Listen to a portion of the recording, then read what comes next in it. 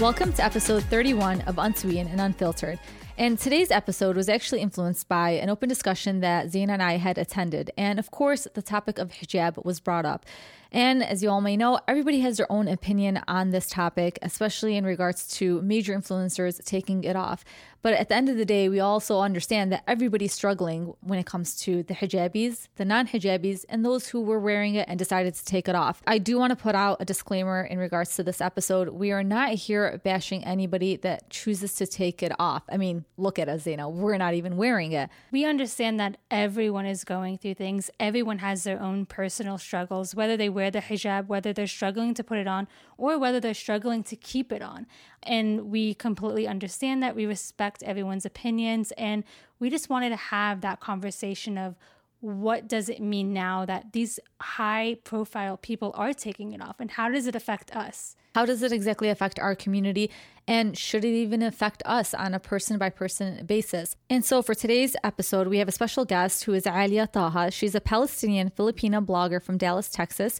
She shares content of her simple lifestyle, day-to-day reflections, and faith-driven poetry, all while seeking growth and thankfulness throughout her path. So, of course, she's somebody that we wanted to have on because she is also someone who decided to give her input in regards to the situation that's happening because she is a hijabi herself. And although we do talk about hijab in this episode, we talk about a lot of other things. And one of the things that we do talk about is faith and how she brings everything back to faith. We also talk about losing a loved one. In this emotional, vulnerable episode, I do really want to thank Alia for coming on and sharing her perspective, sharing the way that she views things now that she has gone through the things that she's gone through. Again, we want to thank you so much, Alia. Yeah, she's somebody, like I said, I've been following for quite some time, and I really hope that you guys take the time to also support her in her journey. And she is somebody that does give you a fresh perspective on certain things, but always, like you said, Zaina, she brings it back to our faith. And I think all of us are struggling in one way or another. So sometimes this is a great way to recalibrate your intentions, is by following people that, you know, bring you back to our faith in such a beautiful manner. So I really hope you guys enjoy this episode. As always, you guys make sure you stick around for the unfiltered afterthoughts. And let's just hope you guys enjoy this episode. And as always, we want this to be a space where everybody can share their opinions. And I really hope that nobody gets offended by this episode, because we left no room for that. We made sure that we were specifically talking about those who attack our faith. And we don't want that, especially when we already have others, when we talk about the West and whatnot, attacking our faith. So this is more so an episode to really hope that we can all come together as sisters of Islam, and that's all we're here for, inshallah. Absolutely. These are our opinions, and we understand that they're opinions, they're not facts. So we respect everyone, and we hope that you guys can respect ours. Yes, inshallah. Let's dive in. Let's do it.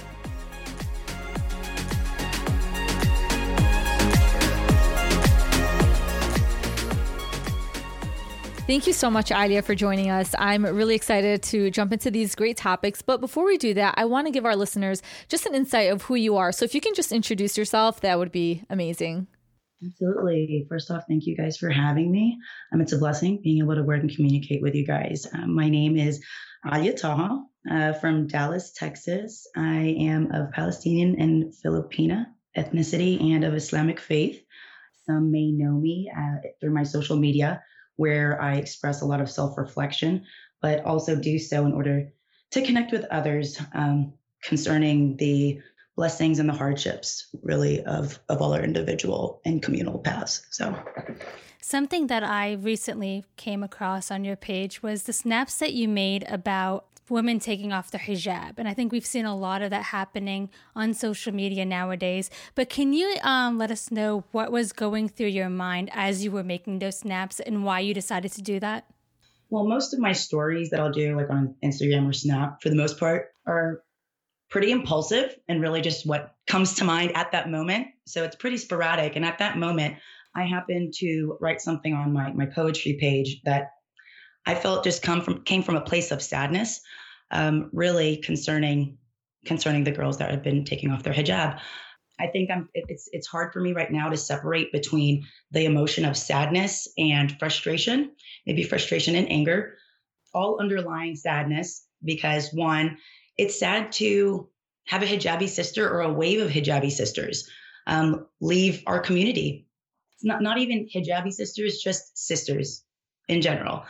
I mean, it's a squad. It's a gang that's really, we're all in this common struggle and trying to push through. And so to see someone go, it's almost like losing family. And so it does come from a place of sadness, but where it switches to frustration is not necessarily it's not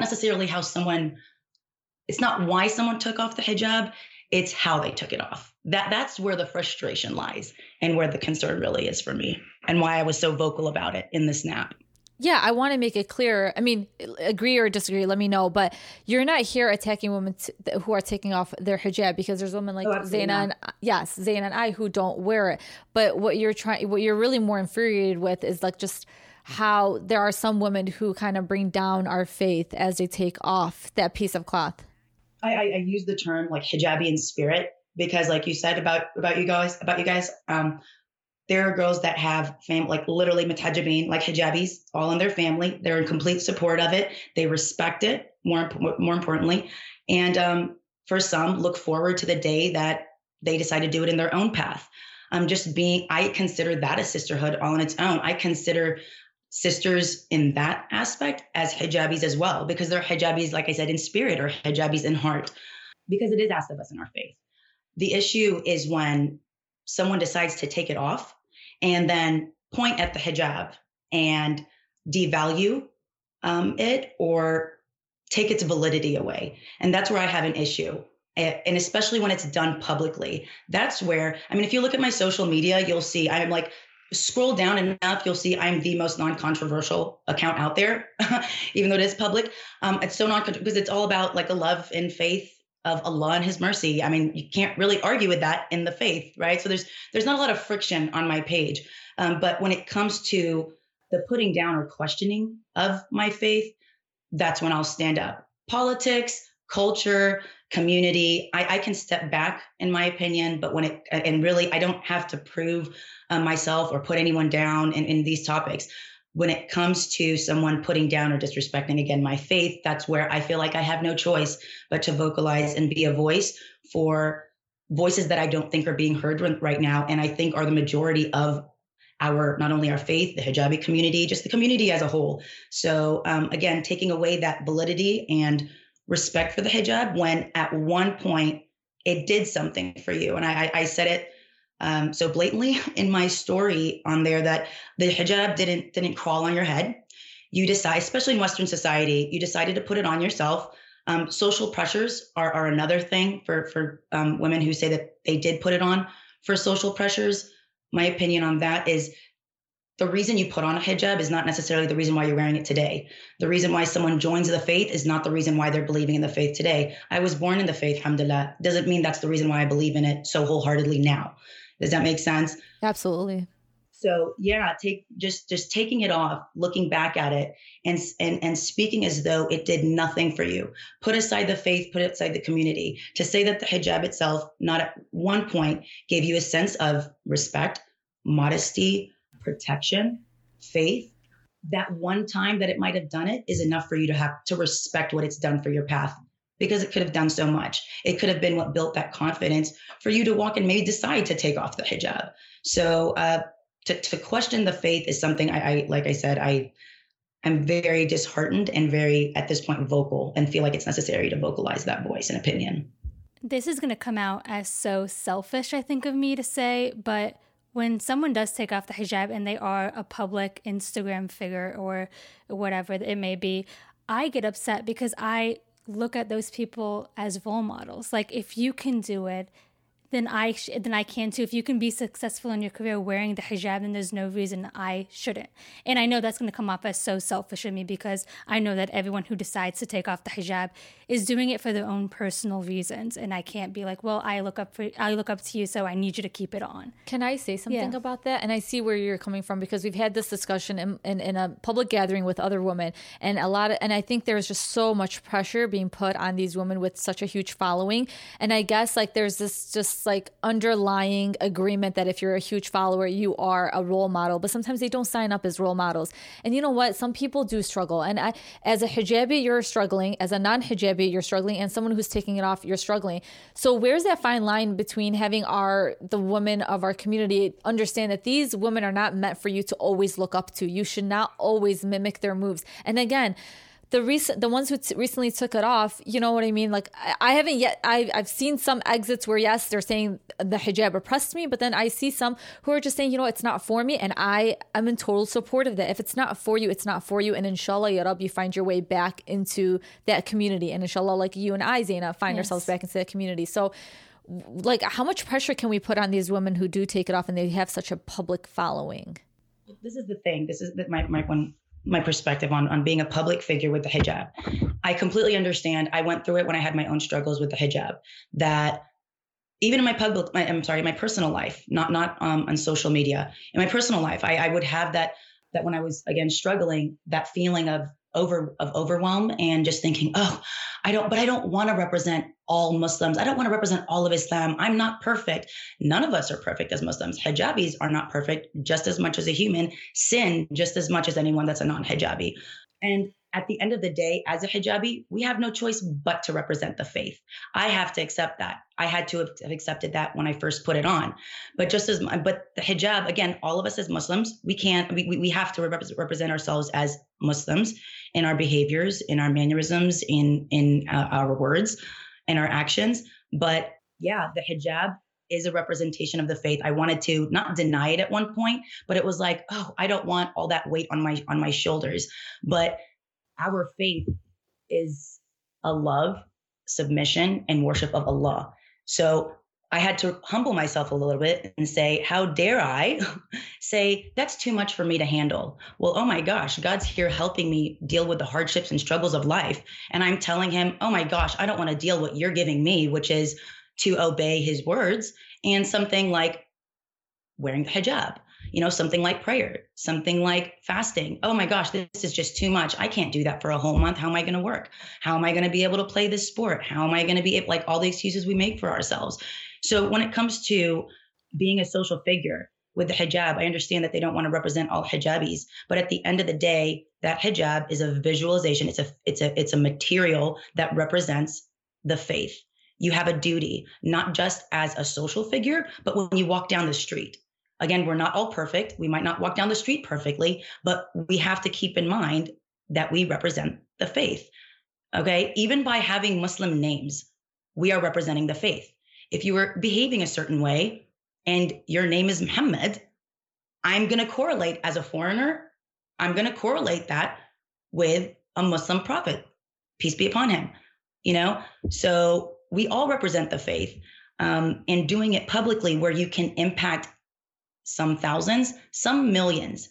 That's a scary thought. That's a big responsibility that we have to take. And there's a response, as long as you're publicly online, as long as you're walking down the street, like I said, there is a responsibility. You are influencing many. It's dangerous how many you can influence online. So I'm not that confident in myself that Allah gave us the blessing of privacy. So if I took off the hijab and I had a doubt, if I had this feeling that maybe looked at the hijab in a negative light, well, Allah gave me the blessing of privacy. I can keep that to myself and no one has to know about it.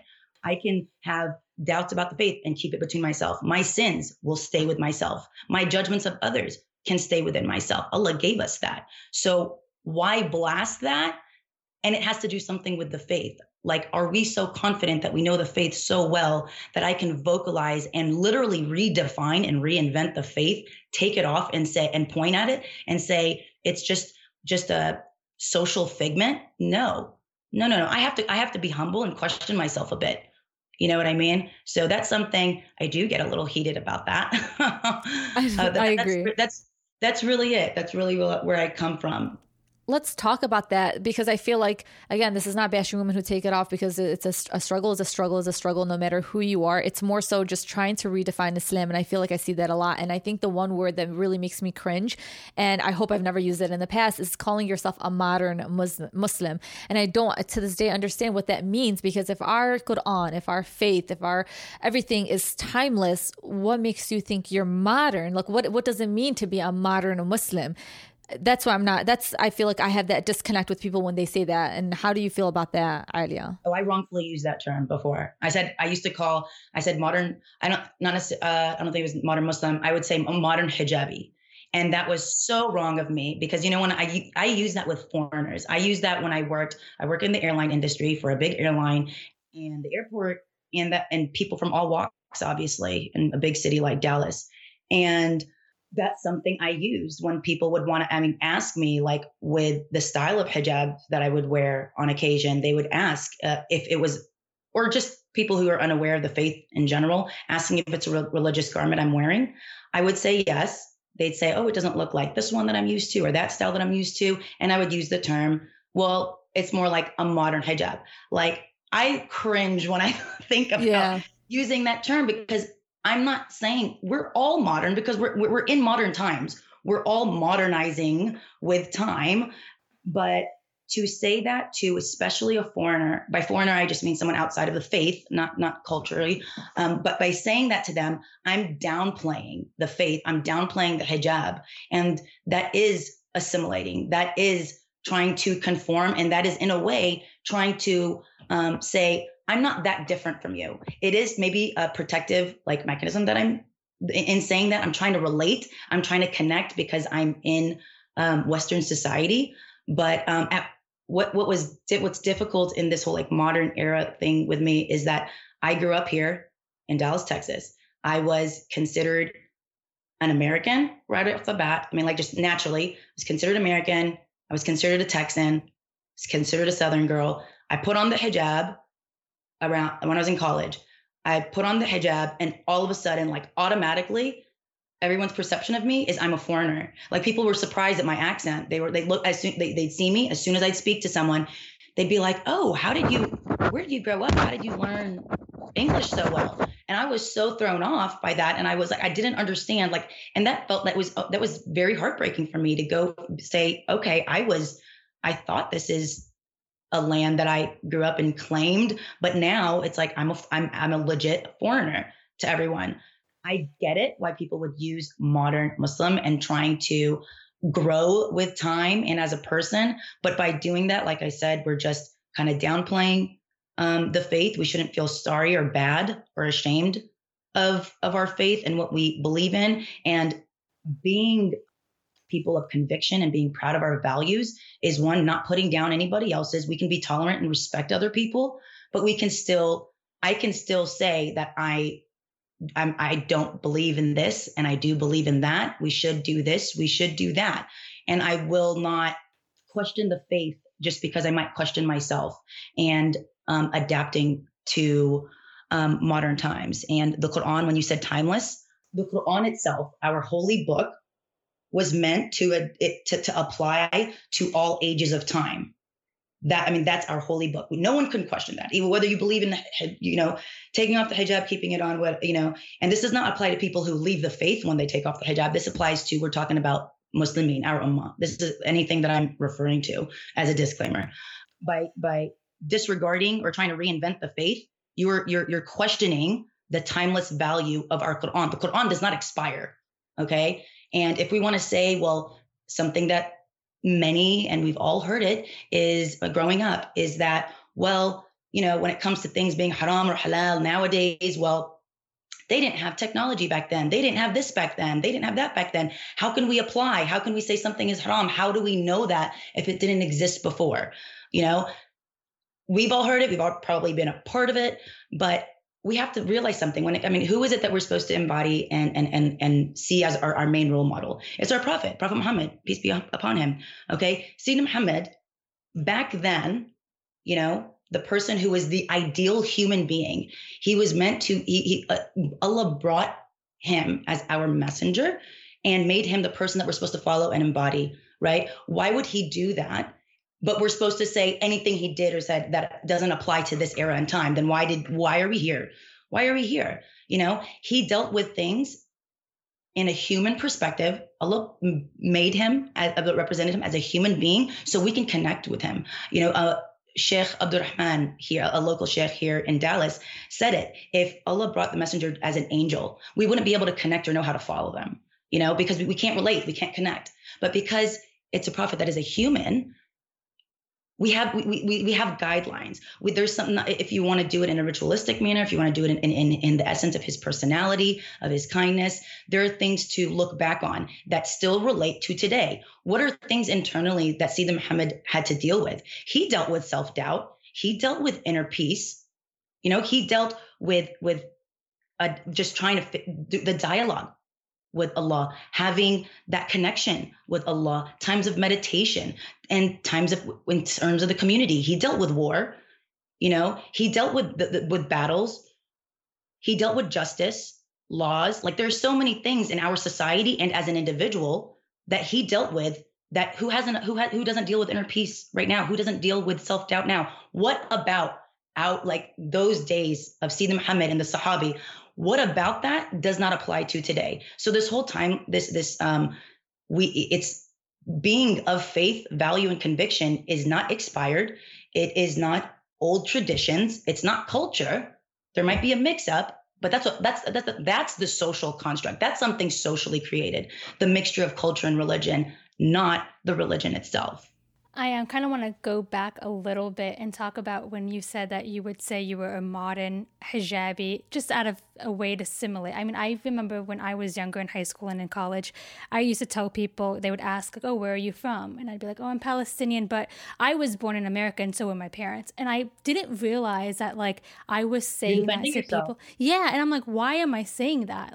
I am proud to be Palestinian. I don't have to try to get people to understand that I'm just as American as they are. It doesn't really matter.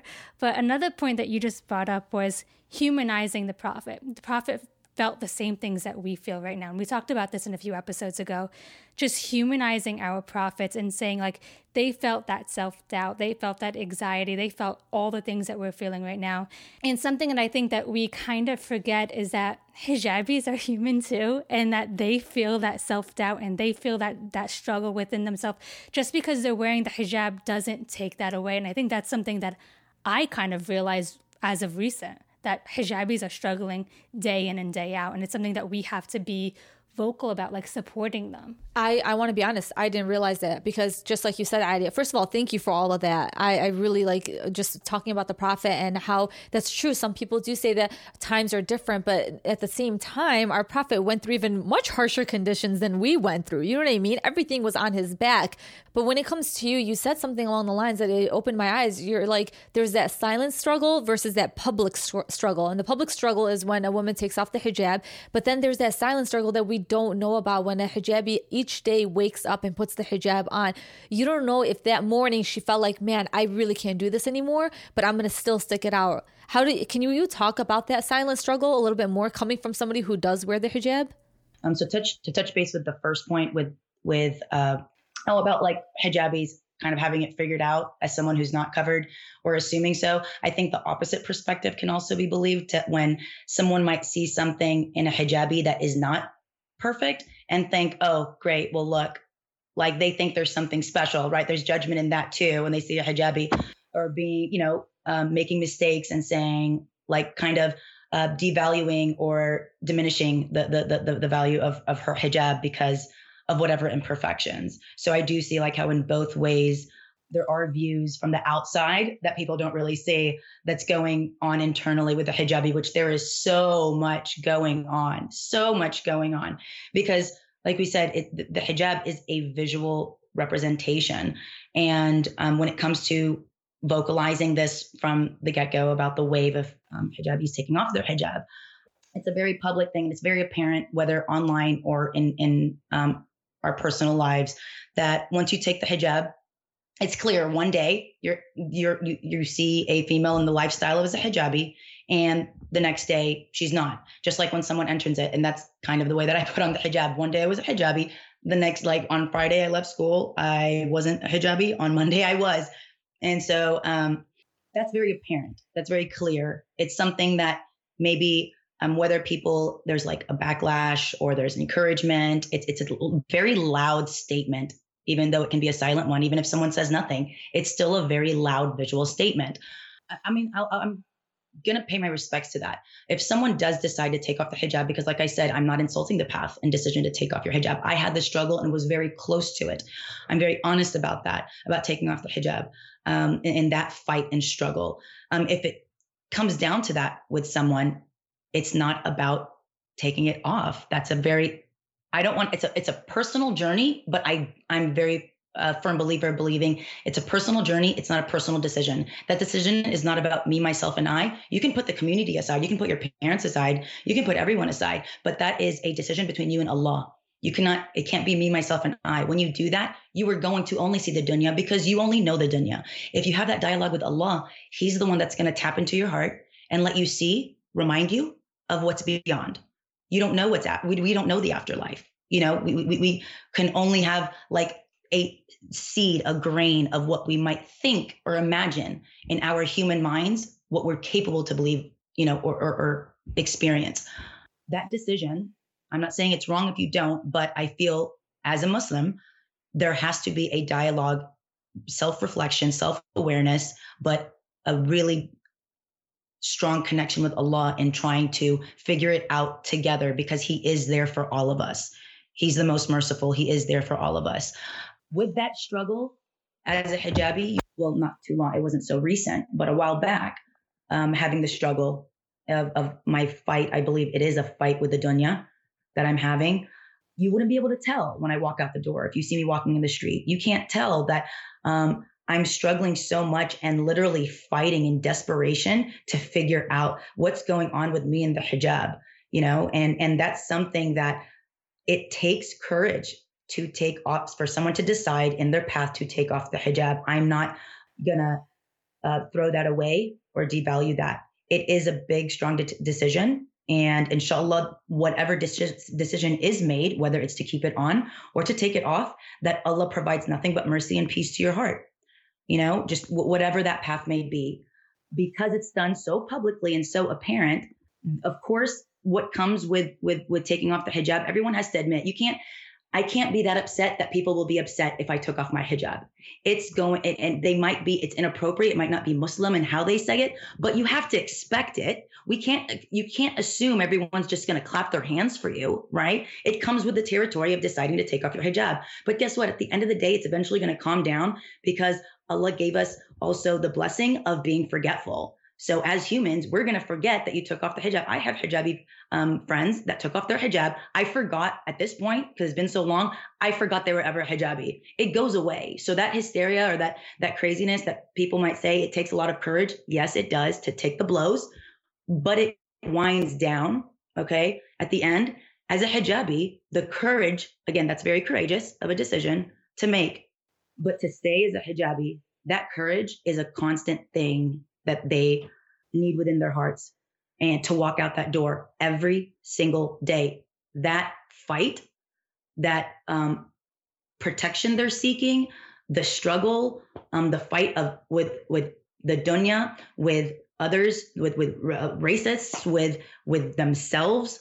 I mean, it's so much. Family, anybody, internally, externally. That fight and courage, it's so complex.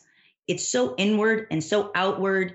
It's something that, because of not being so apparent of a change, sometimes you girls feel ashamed to say, "Oh my gosh, I'm having a really difficult time. I don't know what to do." Someone might see a girl wearing a beanie. Okay, I do it to work out. I have pictures on social media of me having a modern style. We're going to go back to the modern term of hijab, of covering.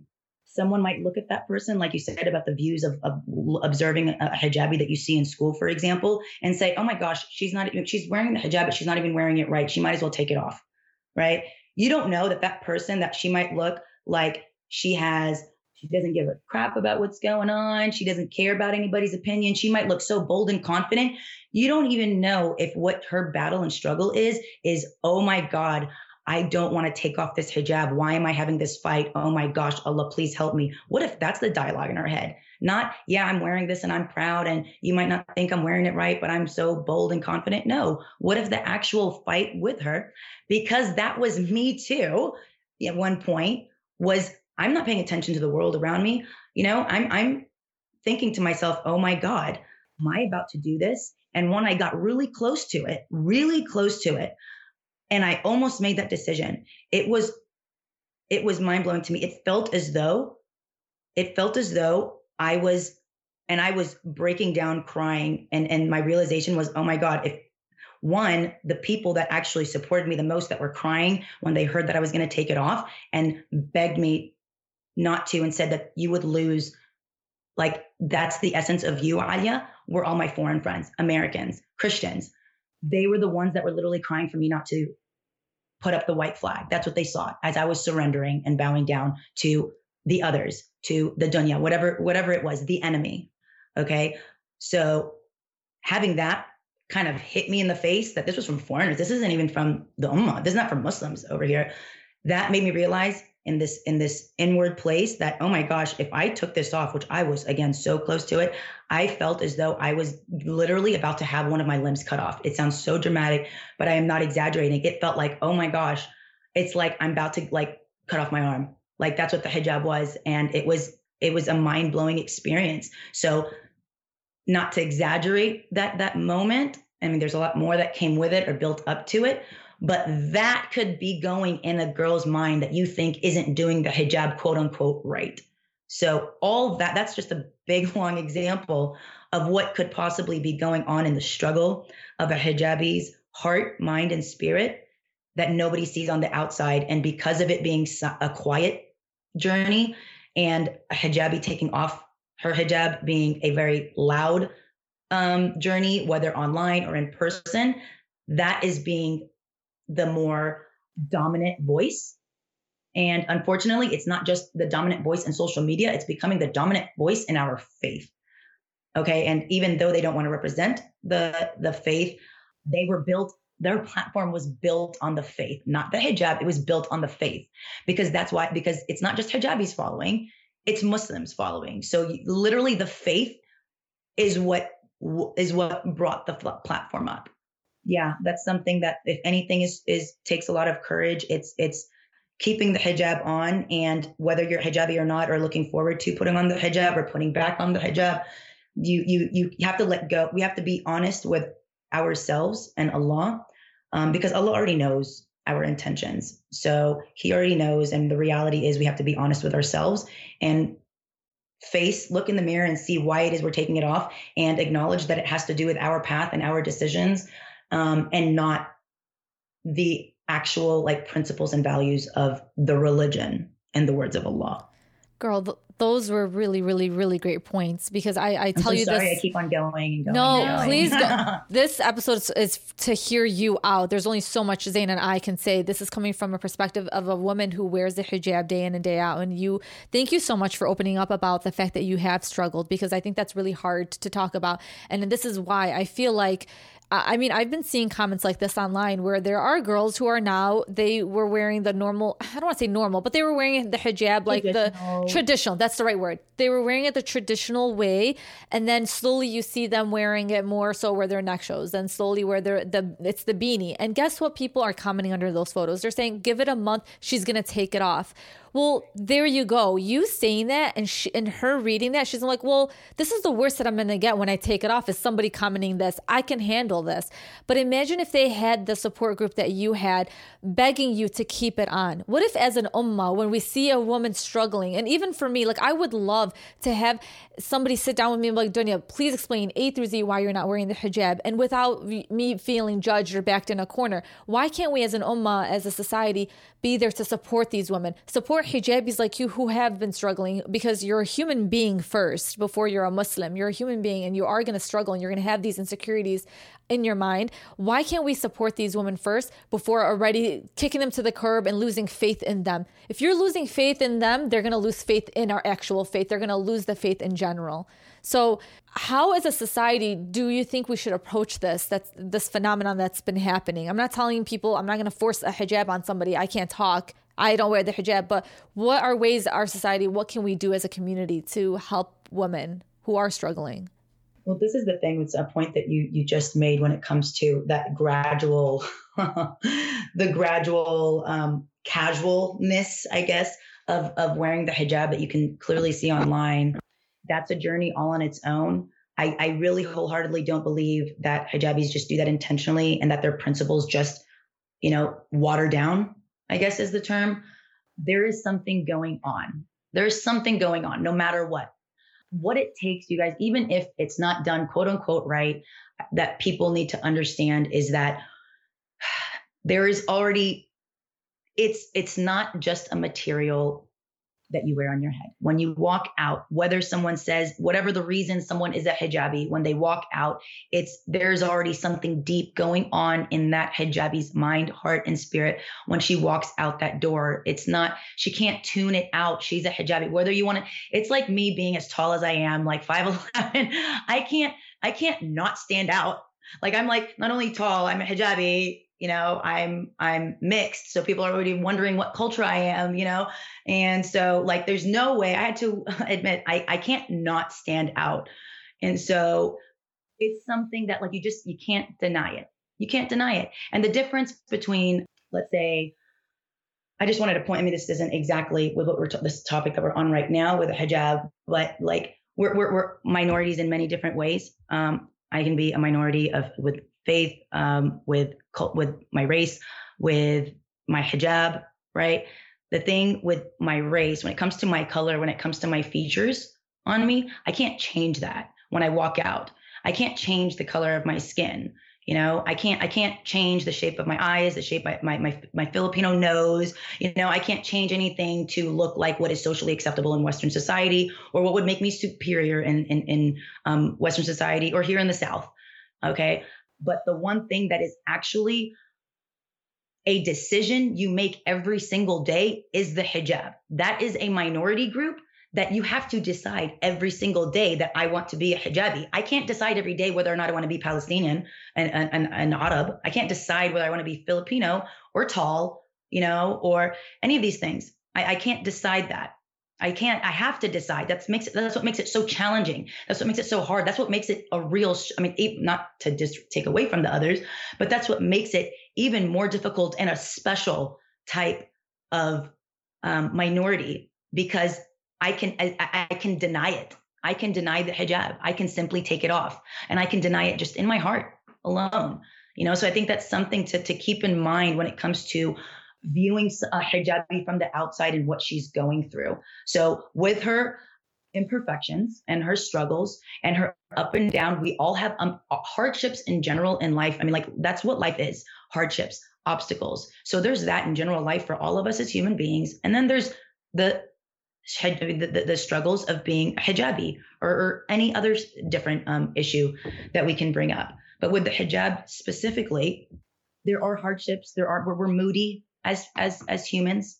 One day as an athlete, I can think I can be in that beast mode, or I'm at the gym. I can think that I'm a beast mode. I'm literally feel like I can outdo and size up everybody. I think I can size up guys. I can go harder than they can. And like, I feel like I have this competitive spirit. I feel on top of the world, and then some days I'm like, oh my gosh, I feel so weak. I feel so inferior. I'm questioning everything about myself. That's us as humans. We have emotions. We're emotionally driven, as logically as you want to say we are. We all have hearts, and that all fluctuates up and down. It's not perfect. And with the hijab, it's the same thing. If you see a hijabi that looks like she's in that up and down, or maybe it's just you've seen her for a minute, stay down, that's when you should want to support her, not judge her within the faith. We're dealing with enough outside of the faith. I was going to actually I posted I recorded a 12-minute video. It was going to be my first video on YouTube. And I already put the segment up. I already talked about it on my other channels of social media that it was coming up. It was already recorded. I already put some samples out, and then I took it back about the hijab. And it was only because, as someone who is trying to be socially and spiritually responsible on social media, I thought that because it was about the hijab and my struggle with the hijab, I thought it was inappropriate as a possible role model to anybody that I would post the struggle as I was going through it when I was in the darkness, opposed to making it on the other side and being able to say, you guys, I can relate to the darkness, but let me tell you how I got to the light. That's an uplifting thing to do. So one thing that I did say in that video, though, that I lost it a little, I might have gone a little too far into, was something that someone said to me that was a very close family friend of mine. And it was an aunt, it was a khato and it was repeated, and I let it go a couple of times. And then at one point I lost it. And she kept repeating the term, and it was during my most difficult, challenging time. So when she said it at that point, it's when I just couldn't handle it.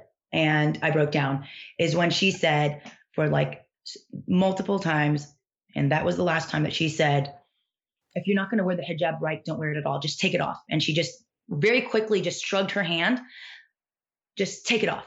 Like it was nothing to her. I'm going and I'm here. I'm telling y'all what it feels like. I'm about to cut off a limb. That's how dramatic it is. How serious this is, how deep and heavy this is. And someone ever so casually just brushes their hand and just says, just take it off. That hand gesture alone, I get heated just thinking about, just imagining it again, because it's like you just devalued everything that I'm going through, the struggle. So let's say, and this is something that I don't know if I can say I necessarily appreciate, that so many people in the hijabi community are being so, you can be supportive of someone taking off the hijab, but the community has already lost a role model in someone taking off the hijab in social media. So for you as a hijabi, so another social media individual that's representing the hijab and part of the community still, I really truly believe that support and saying that, oh, so glad you're your genuine self, and making it seem like, oh, thank God, as if we're being oppressed if we still have it on. I feel like that can be done privately. You can privately message. You don't have to do it and show all the young girls that feel like they were abandoned by one role model, that the other hijabi role models are, you're basically, by commenting under there publicly, you're basically telling the girls that just lost a really big figure in their lives that, oh, not only did I lose one, but I also, the other ones that are left are completely supporting that one. So you just said, okay, so, and I had someone message this to me. I had a follower that told me, and it broke my heart, that said, and people who take off their hijab that are in the public eye, they don't have to do things for the sake of, they don't have to necessarily feel bad that there are role models and some girls put their hijabs on because of looking up to them as role models. Yes, they're right. It's their decision. They should have done it for Allah. They shouldn't have done it just to follow a role model. I get that perspective, but you had so many blessings. Allah blessed you and will continue to bless you for that girl having that hijab on her head.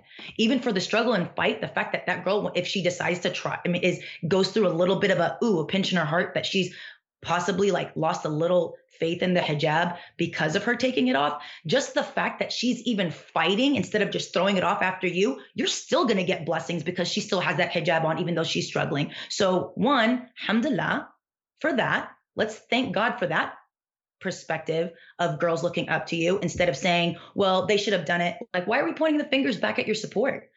That there was a mutual support and love.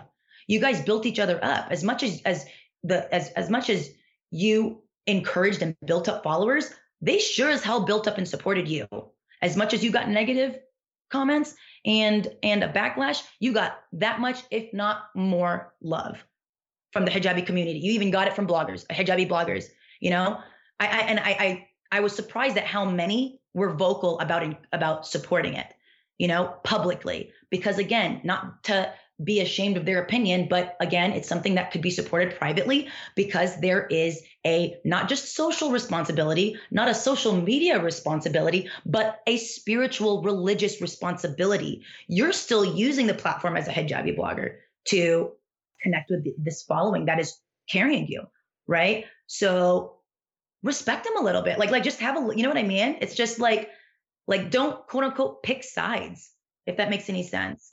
Yeah, I totally understand what you're saying, Alia, because I feel like, when you have the non-hijabis or the hijabis that took off their hijab, and then you have the actual hijabis who are still wearing it today, comment underneath saying, I'm so glad you found your authentic self. I don't think those are the right choice words that they should be using, because you're trying to say that they weren't their authentic self when they were wearing the hijab. But again, going back to the comment that you made, these people chose the hijab. So at one point, yourself, who you were, you chose to wear this hijab. So I think a better comment that these hijabi bloggers can more so say is like, I'm here for you. If you need anything, let me know. I understand your struggle, because this is a struggle. Let me know. Because then another girl who is not a blogger, doesn't have a huge following, and who's like sees these girls as role models, when she sees a hijabi and somebody who took off their hijab talking in this way, it still allows her to want to fight for it. But when you're saying, I'm so happy you found your authentic self, it's almost like, come to the better side. You made it to the other side. You have more courage to go do that. And I'm still a little weaker than you, and I'm stuck here. And we're oppressed. Basically, you just showed society and even foreigners, anybody outside of the faith. Basically, you took us 10 and what the whole idea of taking it off and saying that it was just, a social figment or and the support of hijabis in that phrasing literally just shows everyone on the outside we are oppressed, and took us literally 10 steps back in whatever we've been doing in modern times to develop ourselves and prove ourselves and strengthen ourselves within and outside of the community in Western society. Like, I feel like that's literally like, and I feel like it's like a self-sabotage right now within not just the faith, but in the hijabi community. With that being said, that comment that I was saying a follower said was, I mean, she was like, I really appreciate what you said about the hijab. I feel I put on the hijab because of someone who happened to recently take it off. And she said, I felt like I was at home when I decided to do it, influenced by the role model online. She's like, I felt like I was at home when I put it on because of her, or in the influence of her. And when she took it off, I felt like I just joined a community, a sisterhood. And once she left, it was like, whoa, now I'm the outsider again. Like, subhanAllah, like that's mind blowing to me, and that's so heavy and so hurtful. Like, it broke my heart that I'm like, that move to be a hijabi is heavy. It is heavy. I decided to do it overnight. I kind of did it backwards. I only owned one hijab at that before I became a hijabi, to wear twice a year for Eid. Like, that's literally the experience I had. And all of a sudden I became a hijabi, like overnight. And so, of course, with some stuff that built up to it, it's still, no matter how you put it on, it's a heavy experience. So to just join it, and someone who influenced you in that beautiful of a way, for that person to jump off ship, and they happen to be the captain, it's like, whoa, it's just like you just left someone stranded, and again, it's one thing. It can be eloquently done. It can be respectfully done. You can, in taking it off, emphasize how you still have a respect and value, not just once when you first take it off and then literally go, oh, all bold, and I don't know the word to say exactly. I understand what you're trying to say, Alia, because we're not here attacking women who are taking it off. It's more so just like how you're treating your faith after you take it off. And I think the most important thing is the words that you choose and how you are navigating this new side of you. Not this new side, but this kind of, it's still a hardship. Just because you took it off doesn't mean now your life is easy. You're still facing hardships, and it's still a struggle. So I feel like what's really important, and to leave a good impression on these young girls who are just joining the hijabi community, make it seem like this is your struggle with the dunya, not your struggle with God, because God is here for us. He's trying to help us out, trying to, alleviate these hardships that we're going through. Just be bold enough, like you're saying, to understand that this is a struggle that you're having with the dunya and with your insecurities. Do not put this on our faith. Exactly. Do not put it on our faith. Don't point it back at somewhere. That's an inward thing. It's not everybody that has taken it off, but you can only, I mean, we can only imagine. It's a very hard thing, and it takes a very bold person to blatantly, which it's rarely ever done, if ever. I can't recall a time for someone in my personal life or on social media to just blatantly say, I took it off because I want to be seen. I want people to see my hair. I want people to see my skin. I want to be able to wear clothes that show off my body, that show off my shape, my figure.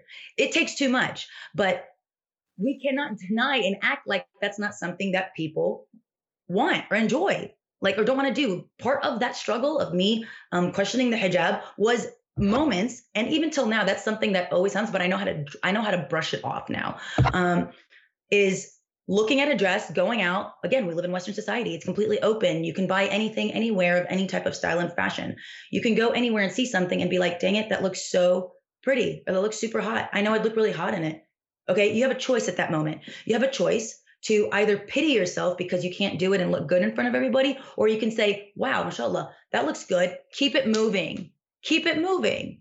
You know what I mean? Okay, we have temptation and influence everywhere. And something that I noticed, part of that temptation, when people ask me, like, what do I do about those struggles? Like, I have to be shy. If I'm, again, that decision to take off the hijab should not be a me, myself, and I. It's a personal journey, but the decision is between you and Allah. If you are involving God, it would be a different decision.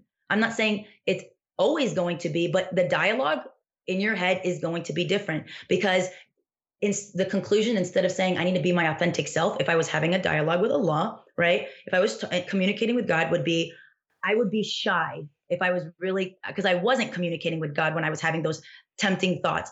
If I was talking to God, I would be shy to say, Allah, I want to take off the hijab because I really want to wear that pencil skirt. And I know it's going to look really good on me. And I don't want to have to wear opaque stockings. And I want to look good and not look silly with the hijab. It doesn't work with the hijab. Like, I would be shy. And there are many times during my dua or during my prayers, during my struggles, when if I'm literally in sujood, like I'm literally in the middle of my prayer and I'm about to say something and I stop, I freeze, and I'm like, oh my gosh, like I'm shy. I'm embarrassed to say the reasons. But and so people do open up about that struggle. But again, if you're having that dialogue with God, there are things that will, the mentality will change. That whole being your genuine self, anyone will be your genuine self. Your authentic self is you being in the bare. That's nothing but you. That's no clothes, no makeup, no accessories, no nothing, no product, anything. Of course, the closer you get to that, which is taking off garments, you're going to feel more natural. Anybody will. You're going to feel your authentic self. Makes sense. You're going to be comfortable. But do you have to do it publicly? Is a question. And if you do, why don't you just admit what it really is, instead of, again, just redirecting it because you don't want to be honest with yourself, just redirecting it and questioning the hijab. Like, that's the thing. If I ever decided, God forbid, if I ever decided to take off the hijab, I will absolutely admit, because I would never point at the hijab or the value of it or the faith, because again, if you question the faith or the hijab, or insult it, you're insulting the faith. Like, that is a direct correlation in that. So I would rather in the struggle represent all of Islam by wearing the hijab rather than take it off and put it down. Right. And I love that you bring it back to take it to God, like talk to God about it, because I mean, I could stop praying. I could stop fasting. I could stop reading the Quran and following Islam, and no one would know. I mean, Dunya, you see me almost every week and you don't see me praying. You don't see me fasting. So that's between me and God. But if I wear the hijab and I take off the hijab, that's something you can physically see. And that suddenly doesn't become between you and God. It becomes between you, God, and everyone who sees you in your personal life and on social media. So it adds another factor. It's like now it's like everyone's part of this conversation. It's not just me and Allah. And I think that also adds to the struggle. It's like I'm dealing with something personally, something really deep down that I'm battling, but now I have all these outside voices in my head telling me, well, just take it off, you're wearing it wrong. Oh, just, whatever it may be. So my question is, I think, Dunya, you actually answered some of it earlier. How do we respond to these hijabis who take off their hijab? Because I've seen the negative comments, and that makes me sick, because I feel like it's pushing them further away from Islam when they feel like their own community is attacking them. Can I say something real quick? Because these girls, just because they took it off doesn't mean they'll never come back and be a hijabi. It doesn't mean that they're not praying. It doesn't mean they're not fasting. Yes. Exactly. And so, like, how do we respond to them? How do we show them that it's okay that you're going through this? We're going to be here when you're ready to come back. Like, how do we make that connection with them?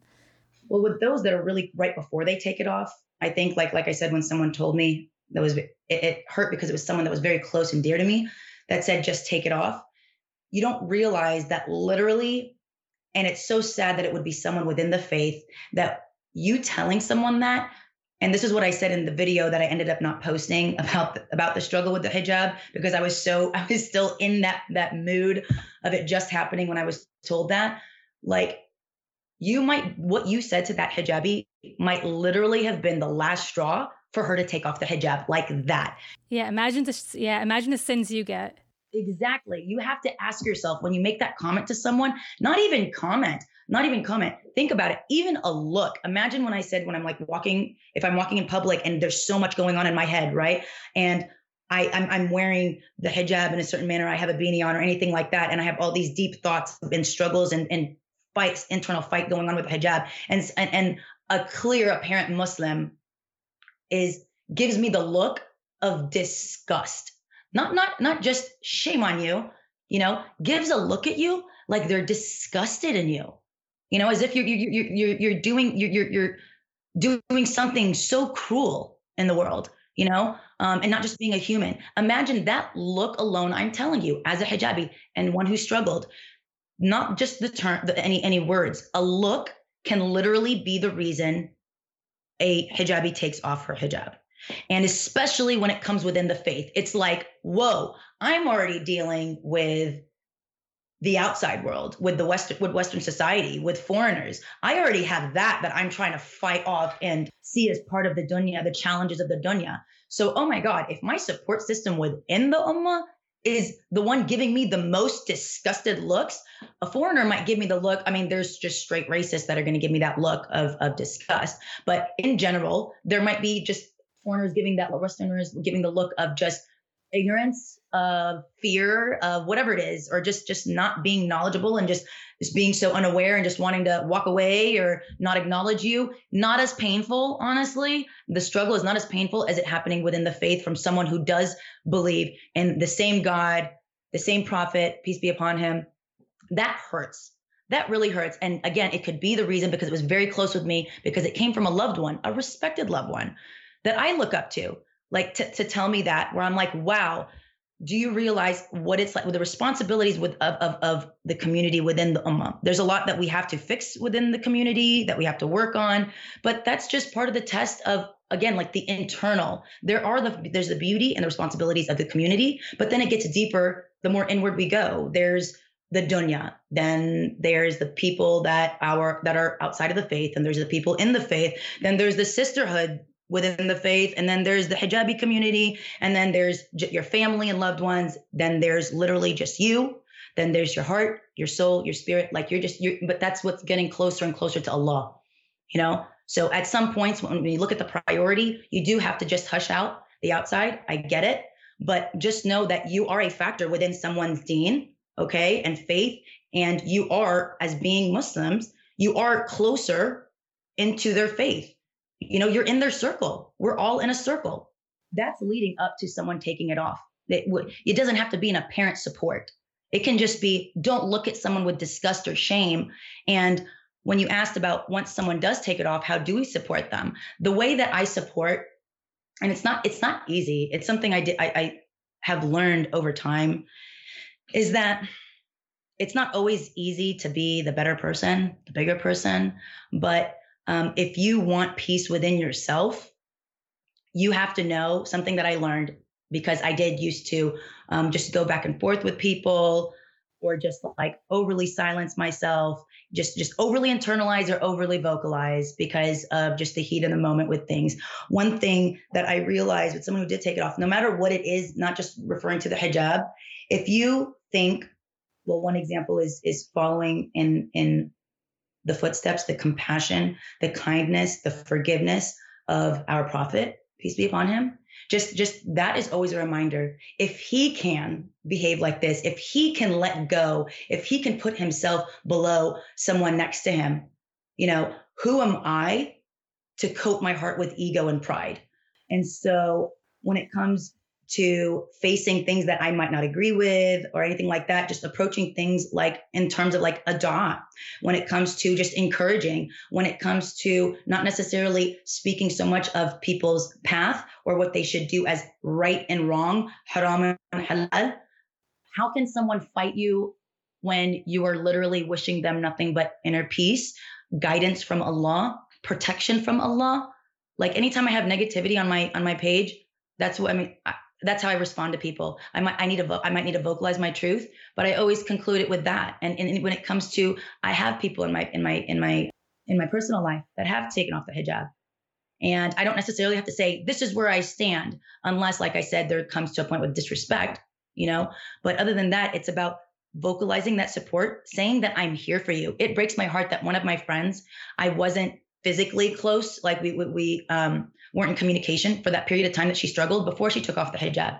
It breaks my heart because after we started talking again and being in interaction with one another, that I heard how she felt so alone during that struggle and she didn't know who to go to and she wasn't hearing the right things from the right people, and it broke my heart, and it still does, that I was not there for that. So just literally being just someone dealing with I think I'm just focusing a little bit more so on, because I think it's really important, someone leading to taking off the hijab. So I'm sorry to divert from your question, but someone that's really close to it, like a lot of times it's just hearing it out and not being judged, because hijabis feel like others might put them on a high standard, but hijabis put themselves, that they're not very forgiving with themselves either. That's why when it comes to sometimes with a struggle, they might think to themselves, well, dang it, if everybody thinks like this about me, then like, why am I going to care that everybody already views me like this? And it takes a lot to just tune out the community, especially I've dealt with it with coming from a Palestinian background of, you don't want to care what everyone says, but you have a parent that does. So you have to care, essentially, because you love your parent, not about everybody else, but you love your parents. So you have to care about everyone else's opinion with stuff. It's like I said, it's a big struggle, but really being there for someone who is on the verge of taking it off, showing them that there's no judgment. And like what happened to me, but from foreigners, just express to them in all honesty what beauty you see in their spirit, in their heart, and what you see in the hijab. If you're a non-hijabi and you're looking forward to the day that you're prepared to wear it, tell them how they're a role model in your eyes, so they can see themselves in an empowered state, and that they're the role model. Just because you're on social media, that's not where all role models exist. You can just be that quiet, timid hijabi that walks every day past you, that you don't acknowledge, that you guys haven't actually directly crossed paths, but you just see is just doing her own thing, but just walking proudly. That can be a role model. Those were my role models when I was growing up, before I wore the hijab. It was the quiet ones that just seemed so content. They did their duties, whether they were socially popular or not. They still had the hijab. Those were my role models. I didn't have social media back then. That exposes my age.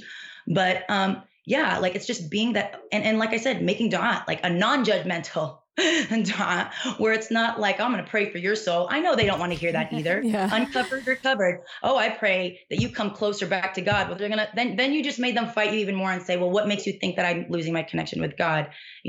So it's even just saying, like, there's nothing wrong. That kind of is across the board type thing, where how, like, just praying for someone's soul, like that brings anyone to calm. Wow, this person really cares about that inner peace. I hope Allah's allowed to, provides you mercy. I want mercy whether I feel like I sinned or not. Those are beautiful things. And I think coming in that approach, and just always being an open ear is really something that is important. Those are great points, Alia, because I think it just goes back to compassion and being compassionate towards those people who are dealing with these struggles, because I feel like they're going through a test themselves, a hardship themselves. And this is also a test for you. How are you going to react when you see one of your own doing something that you don't agree with? Are you going to fight them? Are you going to attack them? Are you going to bring them down even more when they're already down below? You know what I mean? Or are you going to uplift them and help them out and understand, hey, I know you're struggling, but I'm here for you. Sometimes it's all somebody needs to just, stay strong in whatever fight that they're fighting. Right. There's so much significance, especially, and this is for if girls who are non-hijabis that want to know how can they support their sisters, because I know that there's a connection and y'all really want to show your support and sometimes don't know how to necessarily. literally, I can't tell you how much it can mean. And some might not respond well. Again, like there's judgmental hijabis just as much as there's judgmental non-hijabis and non-Muslims. Saying salaam alaikum to a stranger, to a hijabi, and as a non-hijabi who they might consider is like, oh, she's not on my level, and not in an inferior way. It's more like, oh, she might see me as this like overly covered while she's able to be so open and exposed. Her hair is showing. So we're so disconnected while she's going through her struggle. Literally just walking by her where she like in saying salaam alaikum with a smile, that shows her that you didn't have to do that, but you did. And you went out of your way. And that salaam alaikum is not just something from the faith. It's showing her like, sister, I'm here. Like, I'm here backing you up. Like, I get emotional. Like, I'm going to get emotional right now just thinking about it. Because I would rather, as if I was a non-hijabi, I would rather say salaam alaikum 5 times. And one of them just have that look up at me, look up and just be so surprised. And I've seen that where it's like, even with me, with my, like, again, if you want to say modern style, when it comes to like, the older, more traditional hijabis, when I say salaam alaikum to them, sometimes they're surprised me as a younger hijabi that's like in this, like, again, modern style, thinking, whoa, she's saying salaam alaikum to me. And it's like, whoa, did you think that I'm not of faith? But I've seen some of them give me the look, especially as an employee at the airport. The airport is a scary place for Muslims, So the fact that I'm saying salaam alaikum to you at the airport for a woman who's traveling a hijabi by herself, I can't tell you, like, I've seen so many literally get emotional when I greet them, because it's like they're in this tunnel vision, isolated world where they literally think it's all these people from all walks going, like walking past her, like she's going through a thing, she's going through something. You waking her up from that and saying like that indirect, I'm here, in the name of Allah, for the sake of Allah. Oh my God. You healed so much, and you just gave her this push, this strength. It does so much, and it's something so simple. So I just think that's important. And even if those 4 out of the 5 just give you, like, sometimes, and it used to hurt me when I'd say salaam alaikum, and like some of the hijabis would literally look at me like, okay, and just like I didn't exist, and I'm like, okay, yeah. Cool. That's a beautiful tip right there, because or advice. I don't want to say tip, because that's so true. It's so simple, and it's actually, you're supposed to do that. You're supposed to greet your fellow sister or brother in Islam, and that's something I grew up seeing my mom doing. Like, we'd be shopping in, I don't know, some grocery store, and it would be 2 hijabis just saying salaam alaikum to each other, and it'd be exchanging and I would smiles. always ask my mom, like, oh, how do you know her? She's like, I don't. Yes, but it's just something that you do. Like, but see, now it's like it's up to us non-hijabis to do it too, and I feel like there is a sense of intimidation. Like, she might look at me like, oh, she's Muslim, but because I don't look like it, I guess, without the hijab. But at the same time, don't let that stop you from doing these little good deeds. I do want to transition into your writing, and I think I want to talk about you dealing with anxiety and stuff like that. When did you decide to start writing and sharing your thoughts? And I'm sorry, but they are such beautiful thoughts. Like, it really, really helps me. Your writing is beautiful because it also kind of it really truly does. Majority of your writing kind of comes back to our faith too. Absolutely. So I enjoyed writing since I was a kid. And I think for going into that transitional stage when you going through high school, transitioning to college, busy with the theatrics of that age. By the way, anybody that's in their young 20s or anywhere near there, just know the roller coaster calms down once you hit your 30s. Yes, there's still struggles and hardships, but just FYI, it's not so dramatic. Everything just kind of calms down in your mind and in life, inshallah, for everyone.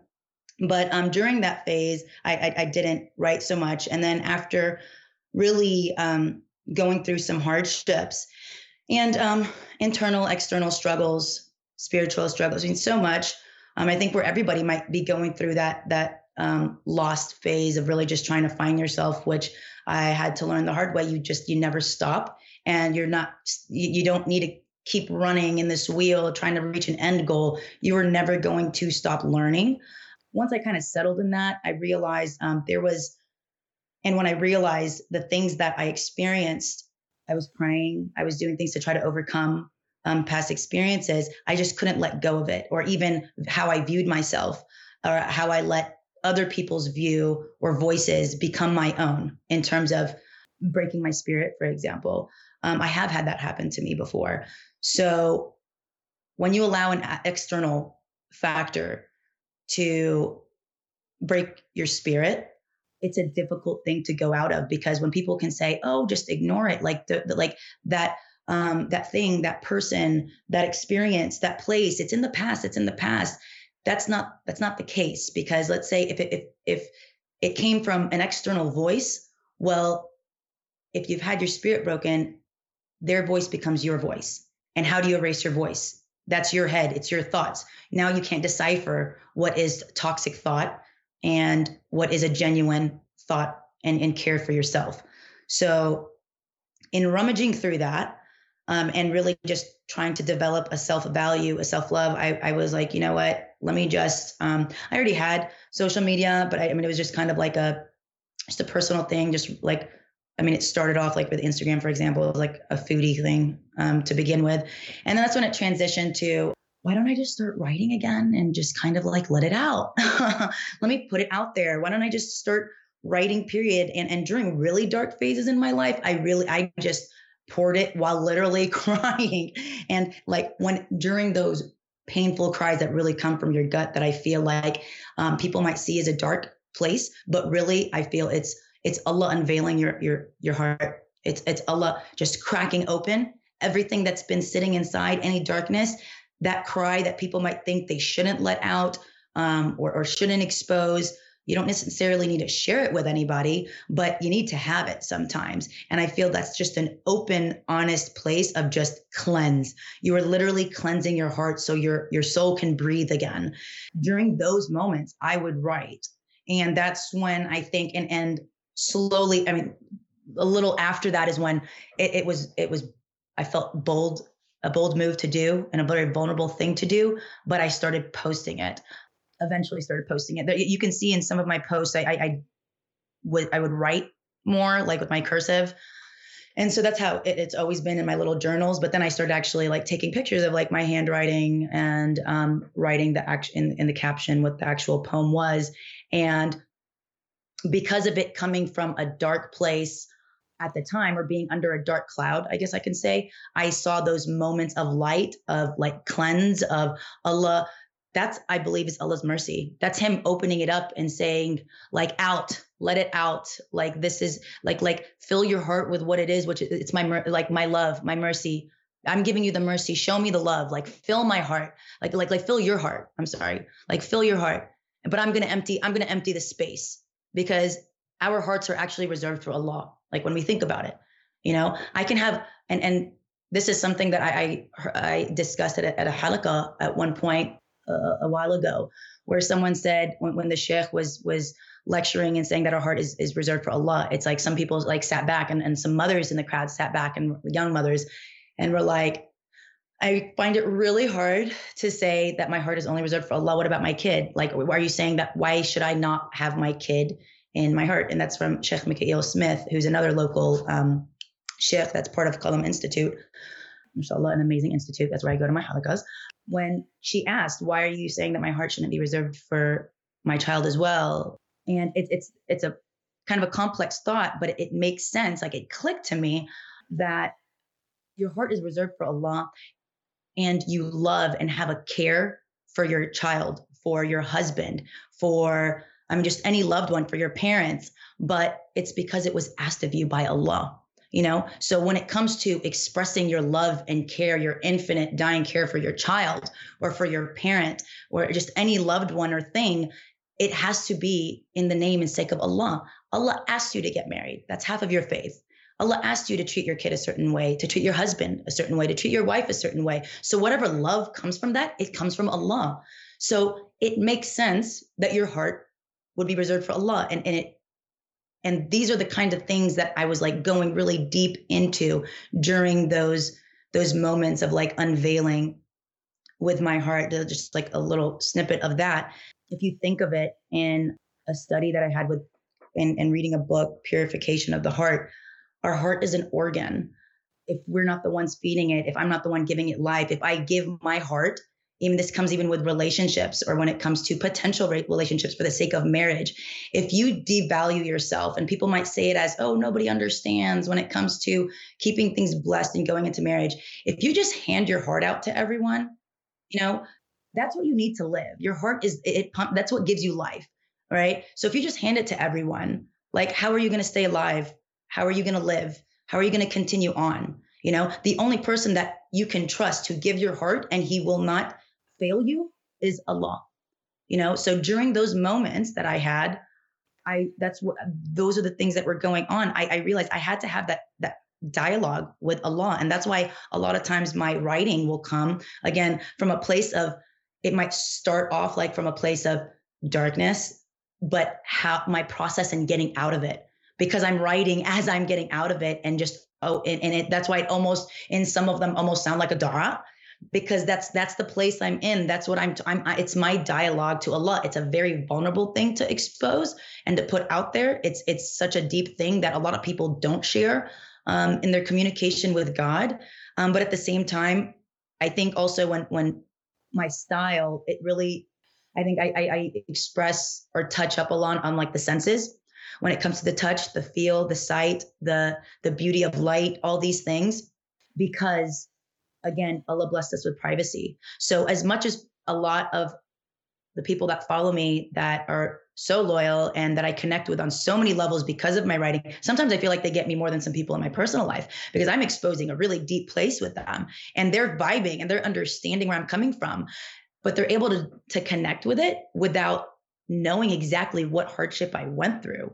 So in doing that, I thought, am I being unauthentic, or am I being fake and like not really expressing enough? But at the same time, I'm like, no.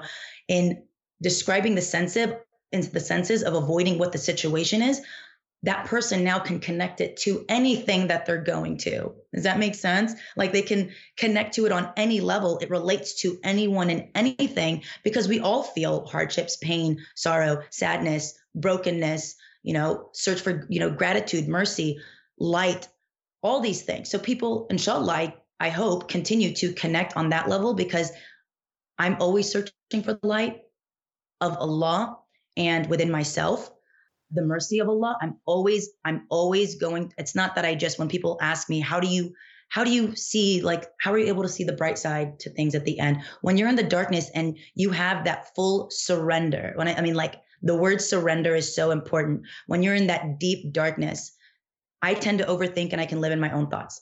But if you just stop trying to figure it out on your own, Allah's there, guys. Like Allah's there waiting, saying, hey, I'm here, come to me. And sometimes some people need to wake up from reality, or to learn a life lesson. Some people literally need a punch in the face, like they just got hit by a bus to wake up in life. And some people literally just need a tap on their shoulder. SubhanAllah, I'm one of those that need to be punched in the face like that. I'm one of those that literally need life. Like some people can ask why. I've never questioned why. Alhamdulillah, my dad, Allah yarhamu, has always taught me, never question why. You don't have to know why. Just wait for the blessing will come. The lesson will come. So I'm just one of those that have to learn this really hard way, but that's because that's what it's not Allah saying I need to be punished more. It means Allah this is what I'm the one that needs that for me to wake up by Allah. And some people really just need that tap, where it's like they can see someone else mess up and say, okay, note to self, don't do that. It's not that easy for me. So, inshallah, it's been very therapeutic for me in sharing these things. And alhamdulillah, I'm so glad when people open up that they connect to my writing. But at the same time, I cannot express enough. And I feel so bad because I can't respond to everyone that comments. I'm healing through that process too, just because of the connection on that great deep level. Inshallah, more and more people, and inshallah for myself, that I continue to allow myself at whatever hardship and pain, look for it, not just wait for it, look for the mercy. In my writing, I'm writing while trying to figure out, how is this merciful? It's always merciful when you're crying. That's your soul breathing. You just got to let it out sometimes. But there is always light. But you just have to when people say, how do you connect? You have to surrender. Get out of your own thoughts and stop thinking that you have to figure it out. Allah is there. He's there to support, listen, protect. You just have to surrender and really just give yourself. And that takes time, It does. And I'm so grateful for somebody like you who has this God-given talent, no exaggeration, because you are helping other people and you're doing it with such mercy. And when it comes to your writing, I truly connect with it because, like I said, you always bring it back to the faith. And sometimes I think that's why people connect to things, because I think behind closed doors, we're all struggling with our faith. Nobody's a perfect Muslim. And some days are harder than the next. And when you see somebody else that's struggling just like you, but they've come out of it, it's really kind of motivational, and it's really helpful to see that. And it really helps me. Like I said, I told you, like I was watching your snaps and I was bawling, I was crying. But then at the same time, like you said, Alia, I needed that good cry. I needed to understand and realize all these things. And there's something that you also said when it comes back to our faith, when you said being spiritualistic versus being ritualistic. Sometimes we think that our connection with God is so strong, and that we know, or God knows that we love him because we talk to him all day in our minds or whatever, through dua or through prayer, that sometimes we actually miss prayers, and we think like, oh, God understands why I didn't wake up for Fajr. At least he knows that I still love him. Yeah, that's what it is. We're such confident Muslims. So confident. But we're nowhere near in comparison to our prophet, peace be upon him, like how devoted he was to Allah. Oh yeah, I say it all the time. Like, it's my niyyah. That's all that matters, is my niyyah, yes, my intention. But it's like not. Oh, that is such a thing. That was my dad, Allah Yarhamah, used to always say, he's like, this word intention, I hate it. I hate it. It's so cute. That he just hears so much that he's like, no, it's not that simple. And that's not the answer to everything. Which is true. Exactly. I don't want to take credit for that. You brought that up, and it really made me think for the past few days, like thinking about it, I'm like, how many times have I missed a prayer and I said, God understands? No, there's no understanding why you missed a prayer unless you're literally on your deathbed, and that's it. But still, to that point, there are ways to still even pray when you're even on your deathbed. SubhanAllah. So basically, there's just no excuse. I do want to transition into your dad, Allah Rahman. This just happened recently in July, and I will never be able to compare to that feeling of losing a parent. And I think that's the hardest thing anybody can go through. I just want to first ask you, how are you doing, and how is your family doing? We're good, alhamdulillah. Thank you so much for asking. We're going day by day. Alhamdulillah, it's not easy. I know gradually, like you can see in social media, that there are times of like laughter, or like putting in my stories, or even my brother and even my mom at work, for example, of us laughing and enjoying our time with our loved ones. But it's still hard. There's times of being quiet, or just when we're with one another, trying to be strong with one another. And it's just part of the process. But something, alhamdulillah, that I'm really grateful for is that before, during, and after the passing of my father, that I'm so grateful and proud of my family that no matter what, we did not question or ask why Allah's plan and what happened, and him being able to go home to his God. So alhamdulillah, I'm so glad, because that is something I worried about, especially for like my younger brothers. And it's something that I think from a male perspective, they can fall into that place a lot easier than women, to just be mad and angry. There are moments of that, but I'm so glad that, again, it's not towards Allah. It's just straight up just missing our dad. Allah yarhamah. I can agree with that, because when I seen my grandmother, like when it's a terminal illness and you see your loved one physically going through this, there was a point in my life at that moment where I was in a dark spot and I was questioning, and I kind of like, it's hard to even say that, because I have so much love for our Allah, and I feel like my faith is truly as strong as it can be. Obviously, I have a long ways to go. I'm not a perfect Muslim, but there was a point where it was a dark time. I'm like, why does she deserve to suffer? And sometimes, like, you do go through that. But when it comes to traumas like these, either you're going to keep spiraling down this darkness and kind of veer away from Allah, or you're going to strengthen your trust in Allah and understand that there are certain things that happen for certain reasons.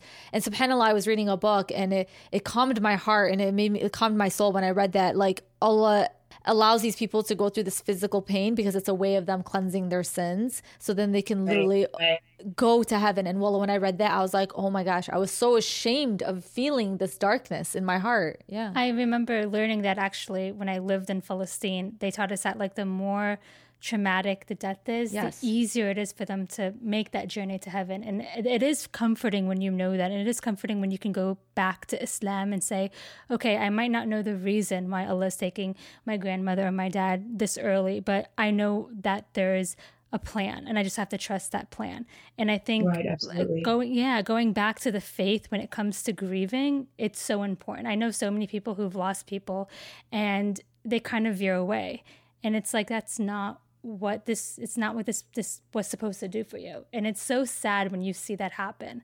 But when I look at your snaps and I look at your photos that you post and those videos, I see your family, mashallah, so close-knit, and it's so beautiful to see relationships still like that. That's a blessing in itself. Yes, it is. And I think it's so important when you remember that you're lucky that you had that time with your father, and that your father, and you are your father's daughter. I mean, just the way that you describe him, I can see those traits in you. And I think it's so important to remember, like, we're so lucky we had that time. Yes, it might not have been the time that we wanted and all the time that we thought we had with them, but to hold on to those memories and to hold on to those sentiments. It's not easy. Yeah, absolutely. It's a challenge for sure. I think you touched up on it, Dunya, about like the whole spiraling thing. I felt it the day my dad passed away, when after everything happened. Alhamdulillah, when they say the quicker that the whole process goes, it's a good sign. When the soul is when the body is so smoothly gone, like alhamdulillah, everything. It was just a 7-hour process in terms of like the cleansing, the prayer, the janazah, the burial. It was so smooth and came with ease. So I felt like that was just a beautiful sign in terms of his soul being in a good place for his passing. But that night, when it came to just knowing this is just a new chapter, and throughout the sickness, it just all felt like phases of, okay, this is going to be a whole new world we're going to experience. Okay, now this is going to be the beginning of a new life that we have to live.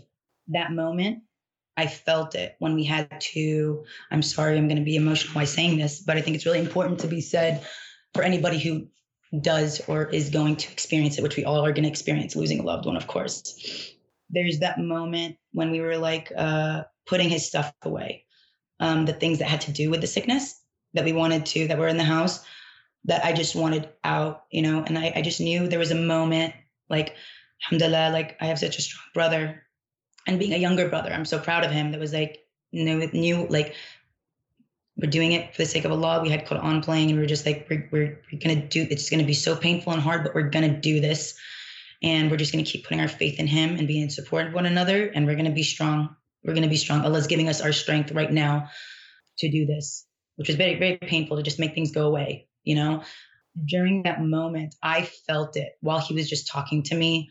I felt it while sitting there in his area and just kind of daydreaming the space and just realizing, wow, I have 2 roads I'm about to walk. I can walk through right now. And it was very clear and vivid.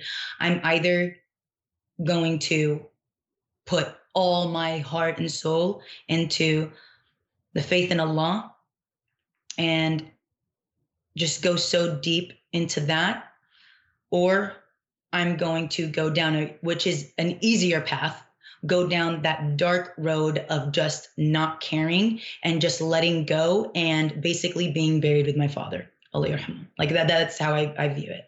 It was so clear which way. And it's like I subhanAllah was able to see where that was all going to take me, alhamdulillah. Like I said, we have each other to just like remind ourselves and like kind of have like a little pep talk. And I knew in that moment, if I did not put it all into prayer, like prayer has never been more important to me in my life as it is now, or during that point when I also needed to pray for my father's soul and how much it meant for me as his child, as his daughter, to pray for his soul. So now it's not just a matter of me and, like you said, that intention, or Allah gets it. Why the heck would I at this moment, or why would someone wait till something like this moment to say, oh, Allah knows I care about my dad's soul? No. So I get like that perspective, like you said, that I had at one point.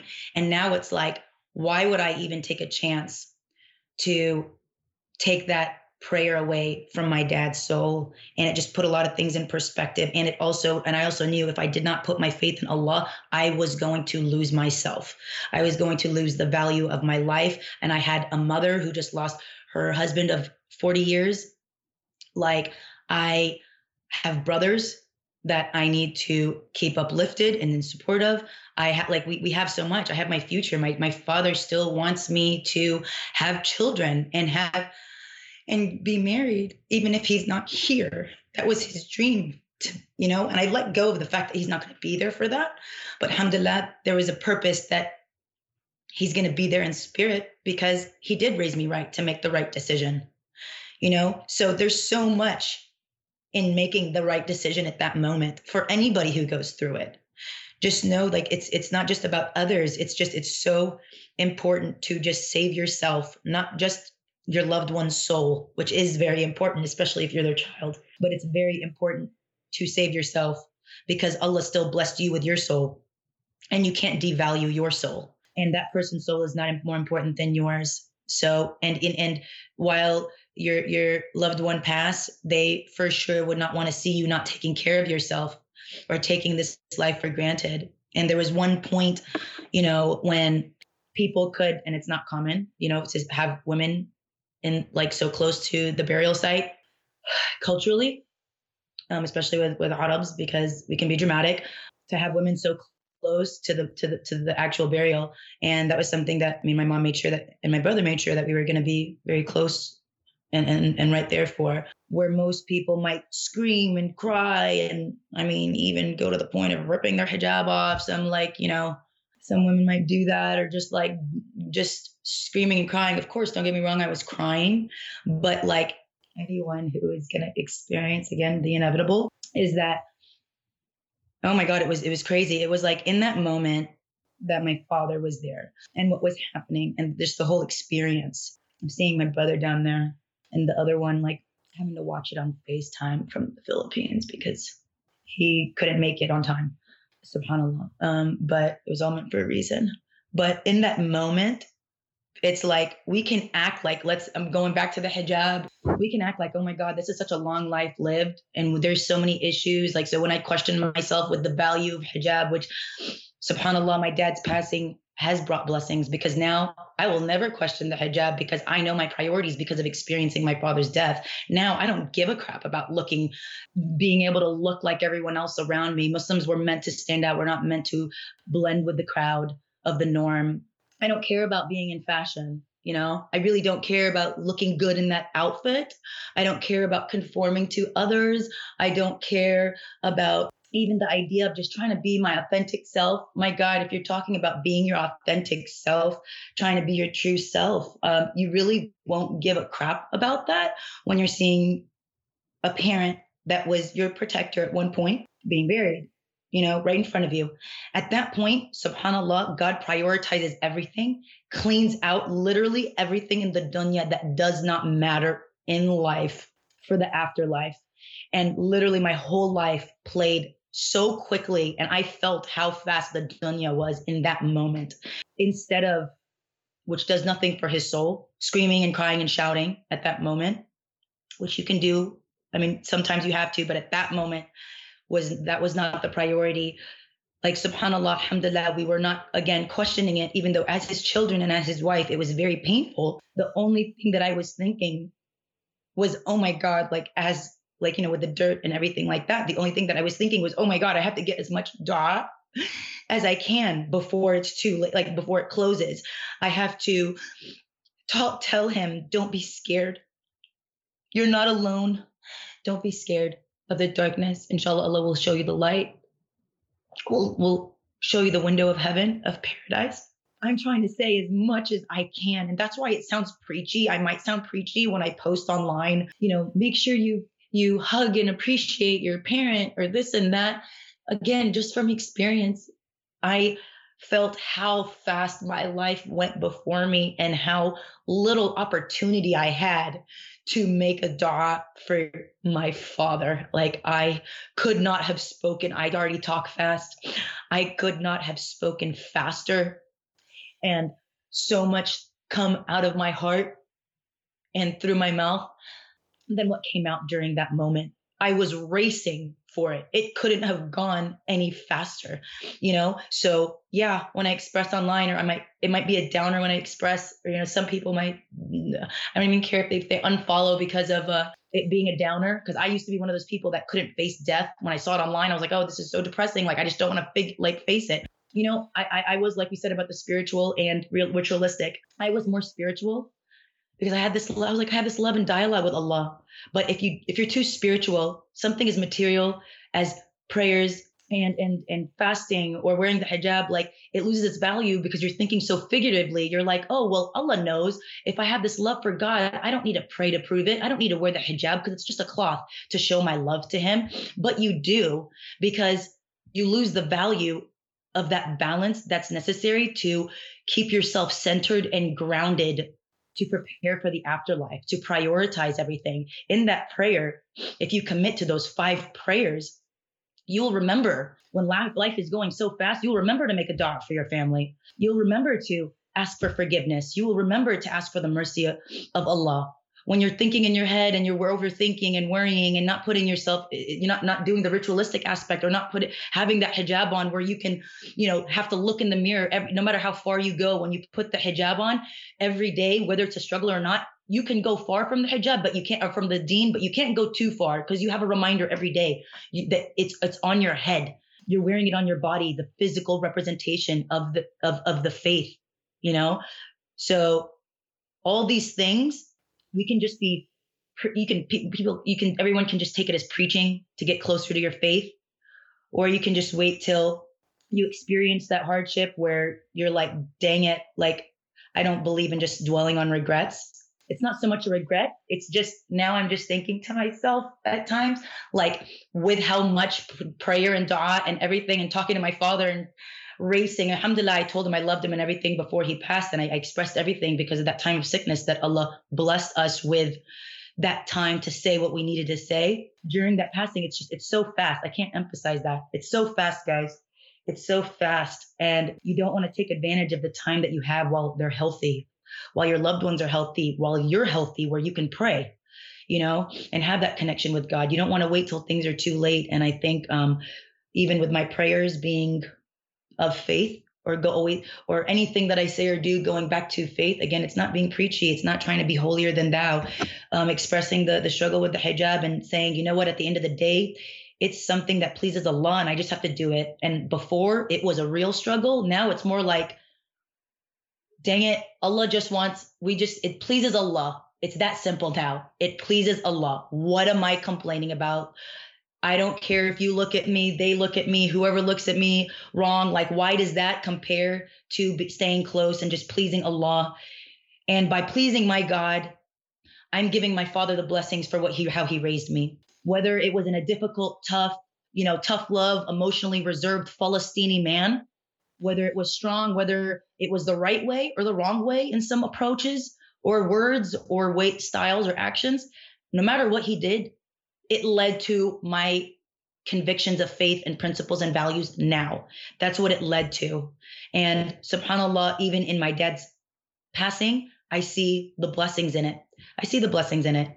There's so many. Like, I wouldn't be closer to my faith if it wasn't for my dad. Honestly, if it wasn't for my dad's passing. It sounds strange. Or if it comes to even I'm not married. If it comes to now, when it came to the idea, that's still like a pinch in my heart of him not being there in my wedding, which I literally already planned, like I've always had. And it's very hard. I literally watched The Notebook the other day and was oh God, that's bawling. The worst. Yes. Mm-hmm. I was bawling because that song, I Will Be Seeing You, was what I wanted my father-daughter dance to be.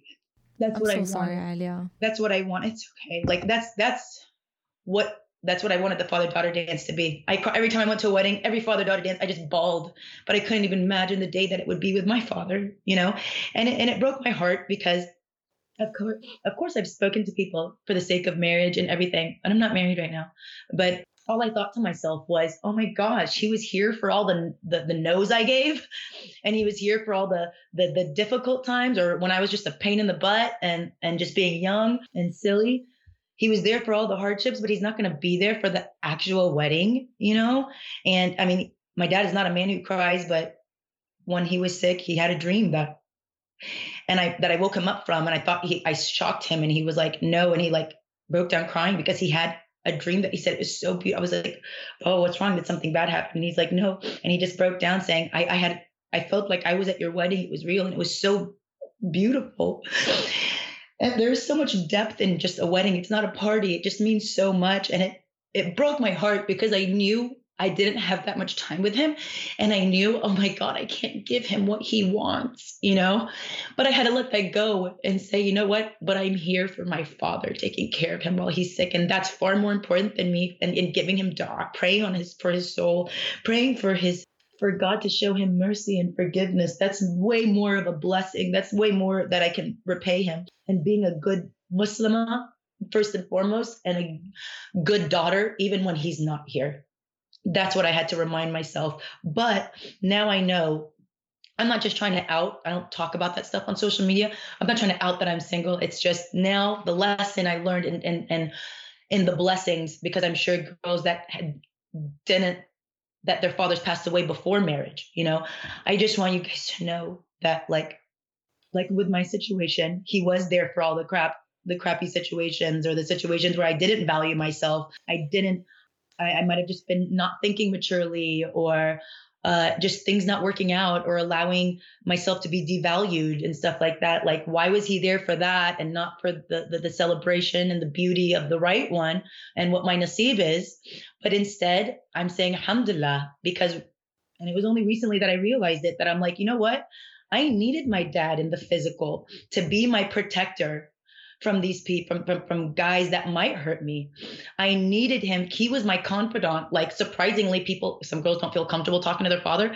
Any guy that asks for my hand, I did the breakdown with my father. Like, we talked it through. He can talk his mouth off just as much as I can. And he goes so in depth, and we can sit there for hours back and forth, just breaking it down. Because although we clashed when I was younger, it's because, again, I am my father's daughter. We're like the same person.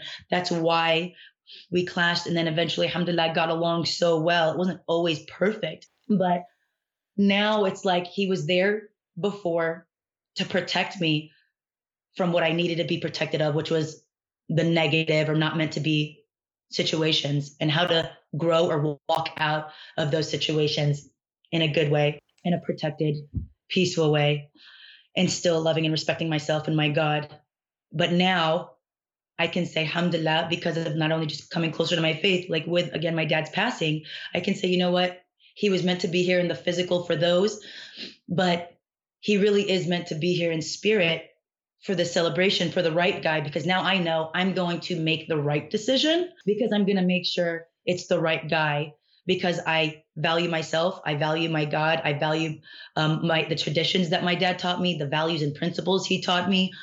I gave a promise, and I don't use the word promise lightly, that I would strive not to be perfect, that's saved for Allah, but strive to be a better Muslim and daughter. And in doing so, I would make the right decisions and go through the right thought process in making the right decision. And if it's the right guy, if it's a man of faith, then it will be a successful, peaceful place where I don't have to worry about my father protecting me. It's about Allah protecting me. Now I'm good. I'm good because I'm going to put my faith in God's hands.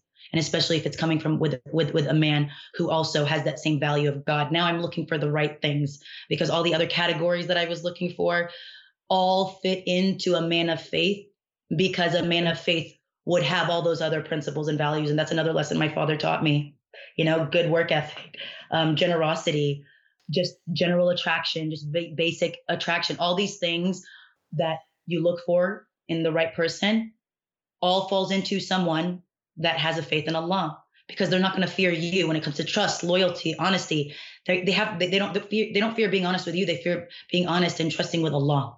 They have him to answer to, not me. So in that place, I don't have to worry about whether someone is going to do anything, do right or wrong by me, or hurt me, or what am I going to do? My father's not here. Like, who is he going to answer to if this guy ever hurts me? Or like, because when you lose a parent, you feel like you just not abandoned, but you feel like you go back to being like a newborn baby, or a toddler that's like, or a little girl that's like, where's my baba? Like, no one will own that name again. I will not call him out again. That's such a special thing. So, and how will whoever I will meet understand and know how important this man was to me and is. And that's just, again, continuing his values, his principles, and continuing on with his wisdom and faith and convictions and love and fear of Allah. And that's really what it all comes down to. And one dua and what I'll conclude all that with is the dua I make other than praying for my father's mercy, for Allah to show his soul mercy and forgiveness, and for my mom to have a healing heart, and my brothers, and that our relationship is nothing but love, support, and deen amongst us, like on the constant, are my prayers. If there's anything that I can take from all of this, or a dot that I continue to make, again, not just for my family, but for myself, really, because you can forget at one point. You don't want to fixate so much on the death of someone. I just, as much as I pray for my father, I have to, in a healthy manner, not reach a point where it's almost obsessive. So alhamdulillah, I'm reaching like the balance in that, and making sure to go back to Allah in any dot that I make for my father. But the one that you also have to, I have to remember to continue to make dot for myself, is that not just for Allah to guide me and to forgive me and show me mercy, but it also is in that moment that I shared with y'all about the burial of my father, and just even that week and those days in general of him passing. SubhanAllah, Allah made it. I was, that anticipation was making me so sick of I thought I was going to lose my mind when he did eventually pass away. But SubhanAllah, Allah does something to make it bearable, and somehow be at calm, and like at times even smile, or be able to giggle, or like, something, be able to greet people with a smile throughout that time, where it's like he makes it to where it's not necessarily, like I said, it wasn't an ache in my heart. It was like an ache in my gut. The one thing that I focus on for myself is when Allah made it very clear in the mercy he provided during that time after my father passed and the burial, what was this feeling of like just anything that I was worried about, anything that I thought was of priority, everything just shifted.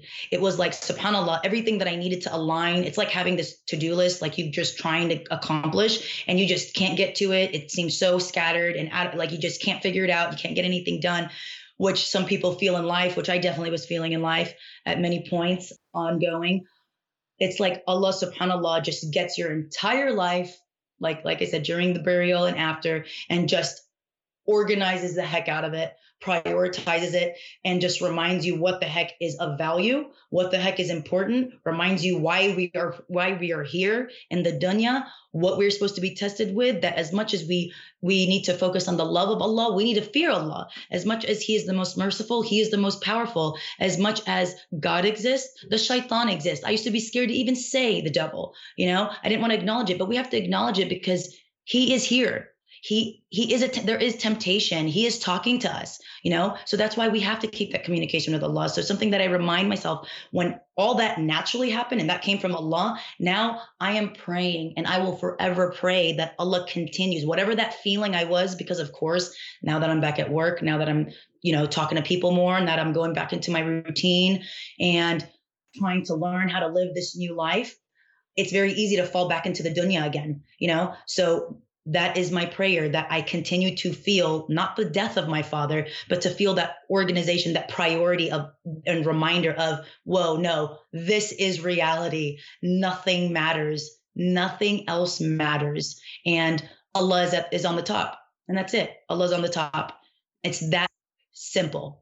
That is so beautiful, Alia, because everything that you just said really, truly, I hope it helped everybody else that has lost a parent or lost a loved one, because I told you, like, losing my grandmother, watching your videos really helped me kind of, like you said, prioritize everything and really understand the dunya and the point of this dunya and everything. And I do want to take a moment right now to say a dua for your dad. And I really, inshallah, ya Rab, Allah wasi'as qabra. Inshallah, ya Rab, he enters the highest of heavens. Inshallah, ya Rab, Allah forgives his sins and rewards all the good deeds that he has done. And inshallah, every dua that is made on his behalf is answered, ya Rab. And inshallah, Allah protects him and his entire family, including you, your mom, and your brothers. Inshallah, ya Rab. Inshallah. This is really something super hard to open up about. And I just want to say thank you from the bottom of our hearts, Alia, for opening up about your dad. And then, I want to remind people, this just recently happened. This is not something that, it's been a year and now you've known how to cope with it. You're coping with it day by day and you're grieving day by day. So thank you from the bottom of our hearts for opening up from every topic possible. You really honestly continue to enlighten everybody that you come across, and you are a beautiful light. And yes, your dad might not be here physically, but the way he has raised you is going to honestly just help everybody that you do come across. And you are a gift and a blessing to everybody that you know. And I truly mean that from the bottom of my heart. Your family is a very, very special family, Alia. They really are. Thank you so much. From your brothers to your mom to your dad to you. So thank you, girl, from the bottom of our hearts. Thank you so much, guys. Thank you so much. Just even connecting. Connection is what literally like comforts my soul. And that's why I write, post, and everything. Just that connection. It's a healing experience for anybody to connect with one another in such a vulnerable place, especially when it comes to faith and just spiritual, physical, emotional, mental wellness, and being able to connect with one another on that level. It's just, I see it as just a very beautiful thing. And inshallah, all of us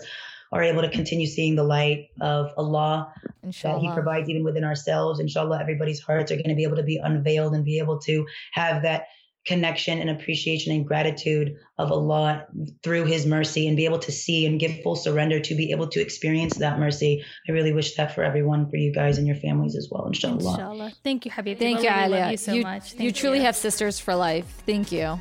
Oh, thank you, guys.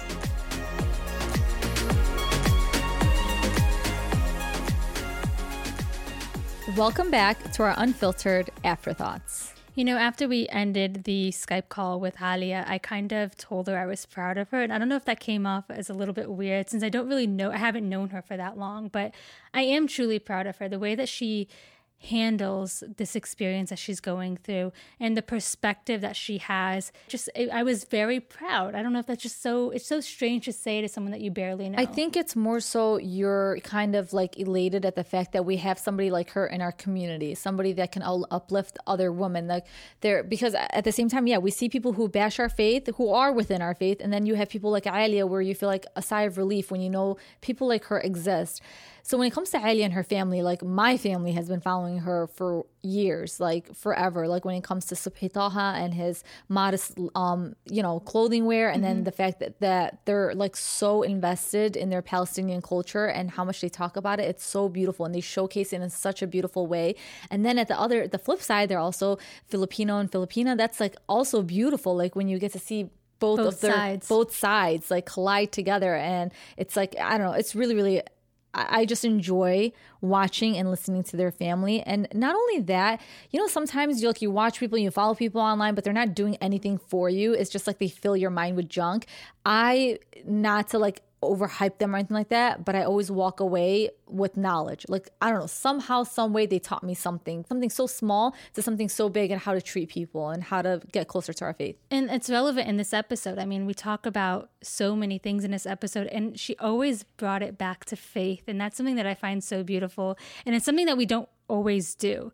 When we lose someone that we love, to bring it back to Allah and bring it back to faith and put that trust in Him and put the trust in His plan. Honestly, like that to me is the most beautiful thing. Like, you are so faithful and you are so connected to Allah in your own certain way that you can bring every hardship and every struggle and every trauma that you've been through back to Allah and not question it, but sort of like thank Him for the lessons that He's taught you because of that. And you know what, when we turned off the mic and everything and we had our own discussion, you said something really, like, that's how I felt. You said something to Alia along the lines of like, I wish I could see life through your lens. Yeah. And I wish the same for me. And I didn't know how to put that into words, but that's like the perfect way to put it. The way she sees everything and the way she looks at the positive side of everything and the glass half full, and just like losing your dad a few months ago, and just like looking at the beauty of your family more so at the loss, that's beautiful in itself. And then when it comes to just somebody being genuine, I think authentic self is being so misused. She's a very genuine soul, because to come on her own platform and for her to discuss something that we consider controversial, and she says it in such a beautiful way when she talks about the hijab and where the state of hijab and where it's at right now. I enjoyed listening to her because it was another perspective. Because yes, all we see is people saying, yeah, go, you're finding your authentic self. I'm not negating the struggle, because everybody's struggling, but at the same time, I like how Alia is like, bring it back to the faith and understand that do not attack our faith, because our faith never did anything to you. You know what I mean? It only guided you. Exactly. And something she also mentioned was the fact that when she would sit and pray to Allah and then ask Him for things, she'd get embarrassed. Like, oh, this is so stupid. Why am I asking for this? Like, why am I these are such insignificant things. And once I bring it back to Allah, that's when I realize how insignificant they are. And I think with every struggle that we go through and every obstacle we face, if we just sit down and talk to Allah, things become so clear to us. Like, we don't even need him to send us a sign. Sometimes it's just sitting there and talking to him. It's like, oh, wait, now I get it. It makes sense. And thank you for Alia to remind us that a good cry really does help. Oh, absolutely. Honestly, every time I've had a good cry, it really has I just felt so much lighter. And it's true what she said. It's like you're literally cleansing your soul. You're allowing your soul to breathe again. You're allowing yourself to breathe again because you're filled with all this anxiety and anxiousness and everything like that. Sometimes you need that good cry. Yeah. So I really, really want to thank Alia for coming on here. And I really hope you guys enjoyed this episode. And we really wish that we can keep her on for hours because this girl has so much wisdom to share with the rest of us. And for her to be from our age group, it's just so crazy. Like, you don't come across that too often. And I just want to talk about her voice because I think her voice is like the best. I love that raspy. I just love it so much. It's not even, it's just she has a podcast voice. So you guys, me and Zaina are trying to push her really hard to get a podcast because I know everybody's going to subscribe to that and I'm going to subscribe to that. So inshallah, we can do that. As always, you guys, please leave us a review. We really put a lot of effort into these episodes, and our guests would also appreciate these reviews to even just be specific and say, hey, I enjoyed Alia's episode. She really taught me a lot. So let's hope we can keep this going. And we want to thank you, and we hope to see you guys next week. Bye.